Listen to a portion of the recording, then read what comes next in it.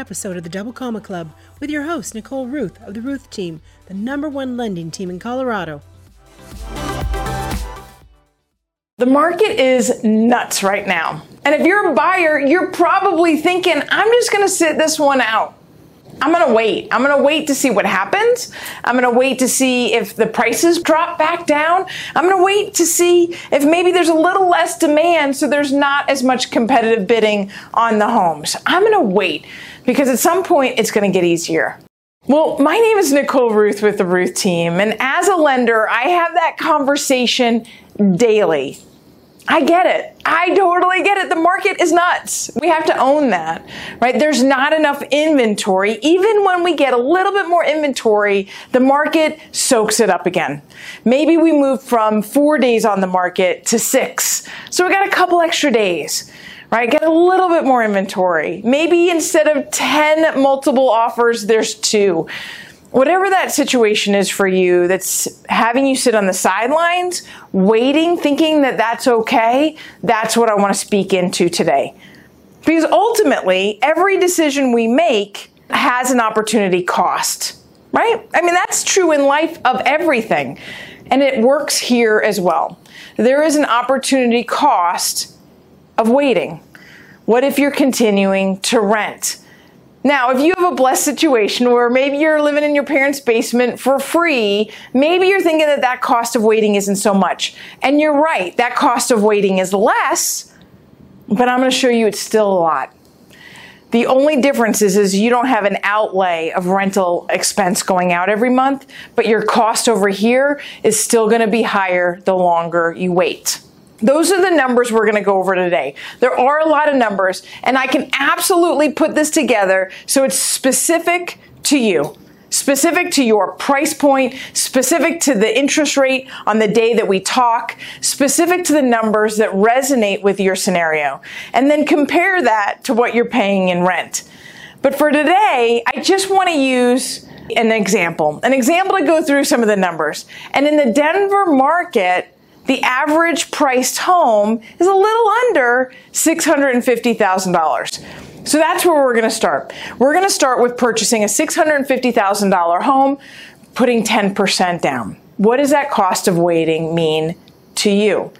So let's go through this. A $650,000 home, 10% down, $65,000 out of pocket if you're putting 10% down. And you don't have to, right? I mean, you could put 5% down, 3% down, depending on the price point. In this case, we land just under the conventional loan limit. So you have to take that into account as well. So 10% down, $65,000, $585,000 loan amount. We use an interest rate of 3.125. And you're like, wait a minute, interest rates are a little bit lower than that. And they are. But interest rates are going to start going up. It's not a matter of if, but when. So let's use 3.125 because the other side of that too is depending on your credit score, what kind of bumps and bruises you've had, that might be your interest rate, even though the market rate might be a little bit lower with a perfect credit score. So your total cash to close is going to be around $70,000. We threw in a little bit of money, $5,000 for closing costs. Closing costs could be anywhere from $5,000 to really $8,000, depending on the property taxes, the insurance, title, appraisal, and lender fees all go into that without even going into what does it look like to buy down the interest rate. And there's a cost for that. Whole nother video. We're going to stick to the cost of waiting. So if this is my scenario and I use a 30-year fixed amortization for all of these numbers. So what if we wait, right? So what if we purchase this home and instead of purchasing it today, we wait 6 months? Just 6 months. Given the fact that interest rates are expected to rise, especially at the end of 2021, depending on when you're watching this, and going into 2022. I know we're in a very volatile market right now, or I shouldn't say volatile, I should say that it is subject to change. But based on where we think we're headed, and when you're watching this, interest rates are going to start going up. So if I wait 6 months, the interest rates might tick up. So instead of 3.125, maybe it's 3.25. You're also going to have appreciation. We're seeing incredible appreciation right now. 17% year over year. But at some point, we're going to go back to normal. And I want to show these cost of waiting numbers in a relatively normal market, because in this market, the cost of waiting is extreme. And if I base everything on this market, you lost a lot of money if you didn't buy a year and a half ago. We all did, right?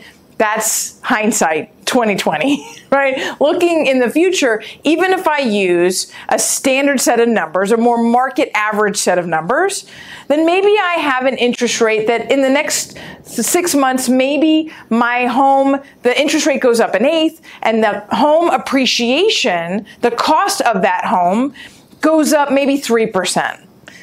Right? If that's the case, that home now is going to cost me more to buy, because my 10% is based on the purchase price, and the purchase price has gone up 3%. It's also going to cost me more on a monthly basis because the interest rate has gone up from, say, a 3.125 to a 3.25. Different than at the beginning of the pandemic when interest rates were going down. Right now, we've been stable to where we think they're going to start going up. We have to take that into consideration as we decide what is the true cost of waiting. Well, that total cost on this chart shows us that the monthly difference is going to be $104 a month based on that higher interest rate. So that's an annual difference of about $1,200. It's also going to cost me about $1,700 more to purchase the home. So total, if I wait 6 months, in the first year alone, that home will cost me $3,000 more. And it will continue to cost me more every single year with that increased interest rate and that increased purchase price. If I wait a full year and say over the period of a year, that home appreciated, say 7.5%. And interest rates went up again. And this time maybe they went up to the mid-threes, 3.625. Based on the fact that the interest rates went up and based on the fact that that home is now costing me more, if it's costing me 7.5% more, that monthly payment and my cost to close just went up. So now it's costing me $364 more a month. That total annually is just under $4,400. And if I add to that the fact that it cost me $4,700 more to purchase the home based on my wanting to put 10% down based on a higher purchase price, then that cost to me is $9,000 more in year one by having waited. In year two, we'll see the same thing. Again, appreciation. It's appreciating even at a lower amount because we know that's going to happen. The average appreciation in the United States historically is 3.9%. It was 3.6 before the pandemic. It's 3.9 now. Here in the Denver market, pre-pandemic, it was 6%. So that 6% growth is the opportunity in the future that by waiting, I'm missing out on. And if I waited 2 years to purchase that same home, that appreciation, that cost of that home goes up. The interest rates will continue to go up. So that cost of that home is now going to be another $578 a month, which adds up. Over a year's time, that's almost $7,000 per year in increased monthly payment. If I add that to the cost of an additional $11,000 just to purchase that more expensive home, that's $18,000 for that first year additional that I'm going to have to put into that home that I wouldn't have had to if I didn't wait those 2 years. In addition to that, I have to think about the fact that I'm renting unless I'm living in my parents' basement. It's viable. I totally get that. But if I'm paying to rent somewhere, I'm renting and I'm paying somebody else's retirement plan. I'm paying another landlord to pay down their principal, to pay down their debts because they didn't have this opportunity cost because they bought. So this is the cost additional on a monthly basis By waiting, you also had those costs that I added in for just the additional cost of the down payment because I'm purchasing a more expensive home, assuming I want that same home, right? So I added the numbers from the first slide to the second slide. Those add up and they add up fast and they're real. They're real dollars out of pocket. That cost of waiting also has an amortization cost, right? And appreciation. Those are two big words. What does that mean even?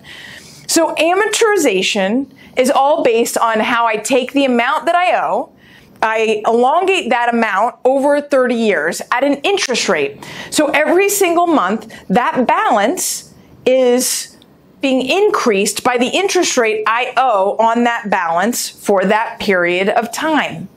So if I take that balance and I take it by the term, 15 years, 20 years, 30 years, at a specific interest rate, I determine what my total amount paid in will be over that period of time. Now, if you pay extra on your balance at any given time, you drop that monthly balance, which drops your overall interest paid. But let's just assume you don't. So if I take the balance, accrue the interest over a 30-year period, I'm going to pay a large sum. Typically, on a 30-year, the interest, I hate to say this out loud, but it's true. The interest almost equals the principal balance, the purchase price, right? So if my original loan amount was $585,000, my interest is going to almost be that. And now with today's really low interest rates, maybe it's 550 or 520. And I'd have to calculate that, but it's really close on the 30-year amortization because it's such a long period of time. The higher the interest rate, the more that interest bucket, then it reaches that amount, and sometimes it even goes over. So that's something to consider, especially when you decide how long a term you want to hold that mortgage and the impact that interest rate has on that longer term. So let's go back then to amortization, because every single month you're knocking that principal balance down. You're lowering that amount of total interest paid. So if I have a loan amount based on my $650,000 purchase and putting 10% down at the 3.125 interest rate, well then if I wait 6 months, I was paying rent to somebody else. Maybe I'm writing a check for $3,000 to my landlord, but I'm also missing out on that opportunity to pay down on my debt, my own debt. I'm paying my landlord's debt off. So that amortization pays down that principal balance every single month, accruing equity, right? That's how you get to the equity. If I have a loan balance originally of $585,000, every month I make a payment, a portion of that payment goes to principal, a larger portion in the beginning goes to interest, and it attacks that loan balance. So it goes 585 and it goes down, it goes down, it goes down. And over a period of time, that loan balance is 550, and then it's 500, and then it's 485 and 450. And that loan balance goes down, which is adding equity. Even if that value of the home stayed at $650,000, my equity is growing as the principal is being reduced, which is why I am such an avid fan of using real estate to build long-term wealth, and why I'm helping my kids purchase their own investment properties. They're young, they have time, they have 30 years. Even if that home doesn't appreciate, using rental income, somebody else is paying down their principal balance. I could go off tangent, and I've got a whole series of how to build wealth using real estate that I'll link down below. But in the meantime, going back to this, if you wait 6 months, you've lost that opportunity to pay down that principal balance. Instead, you've paid down your landlord's principal balance. So that's a missed opportunity. If you wait 6 months, that's almost $6,000. If you wait a year, that's almost $12,000. If you wait 2 years, that alone is almost $24,000 of missed opportunity, missed wealth that you've banked for yourself by paying that loan down. On the other side of that is the appreciation. That home, especially in the Denver market, even in the most turbulent of years, we only lost value during the Great Recession 4 years. Only 1 year was 11%. The other 3 years were under 3%. The Denver market is extremely stable. We lose very little value in a down market, and we have the opportunity to gain great value in up markets. So the odds of gaining value are very much in your favor. So if I go back and I use those very, very, very conservative appreciation amounts, 7% over the next year, even 4% over the following year, very small appreciation amounts, that is lost the longer I wait. For fear that the value might go down when the odds are stacked in my favor. If I didn't buy that $650,000 house, that house is now going to cost more in 6 months, in a year, or in 2 years. I know, ask anyone, and you know if you've been searching for that perfect home over the last year and a half, you very well could have lost out on $100,000, $150,000 just in appreciation alone. That home will continue to gain value. In 6 months, that could cost you $16,000. In a year, that could cost you $47,000. In 2 years, that could cost you almost $75,000. In 2 years alone, between amortization and appreciation, that could be almost $100,000. Now, can you write a check on that $100,000? You can't. No more than you can write a check against your stock account. But you can cash out your stocks, and you can cash out the equity in your home. You can do a cash out refinance, right? You could sell that home and take all that equity and recapitalize on it. You could get a home equity line of credit where you could tap into that equity, and that you actually can write a check on. But that's the opportunity lost by waiting. What could you do with an extra $100,000? I could do a lot. And especially when I think about using real estate to capitalize on building my future, my financial future, the financial future of my kids, I could do a lot with that $100,000.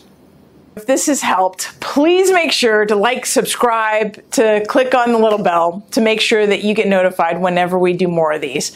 I look forward to serving you, and I'd absolutely love to sit down and run through your numbers so that they're specific to your scenario. I'll talk to you soon. You've been listening to the Double Comma Club. Never miss an episode. Subscribe at thedoublecommaclub.com or your favorite podcast venue to hear more success stories, get free tips on how you can get on the path to becoming a millionaire through real estate at any age. If you enjoyed this, you might also enjoy our YouTube channel.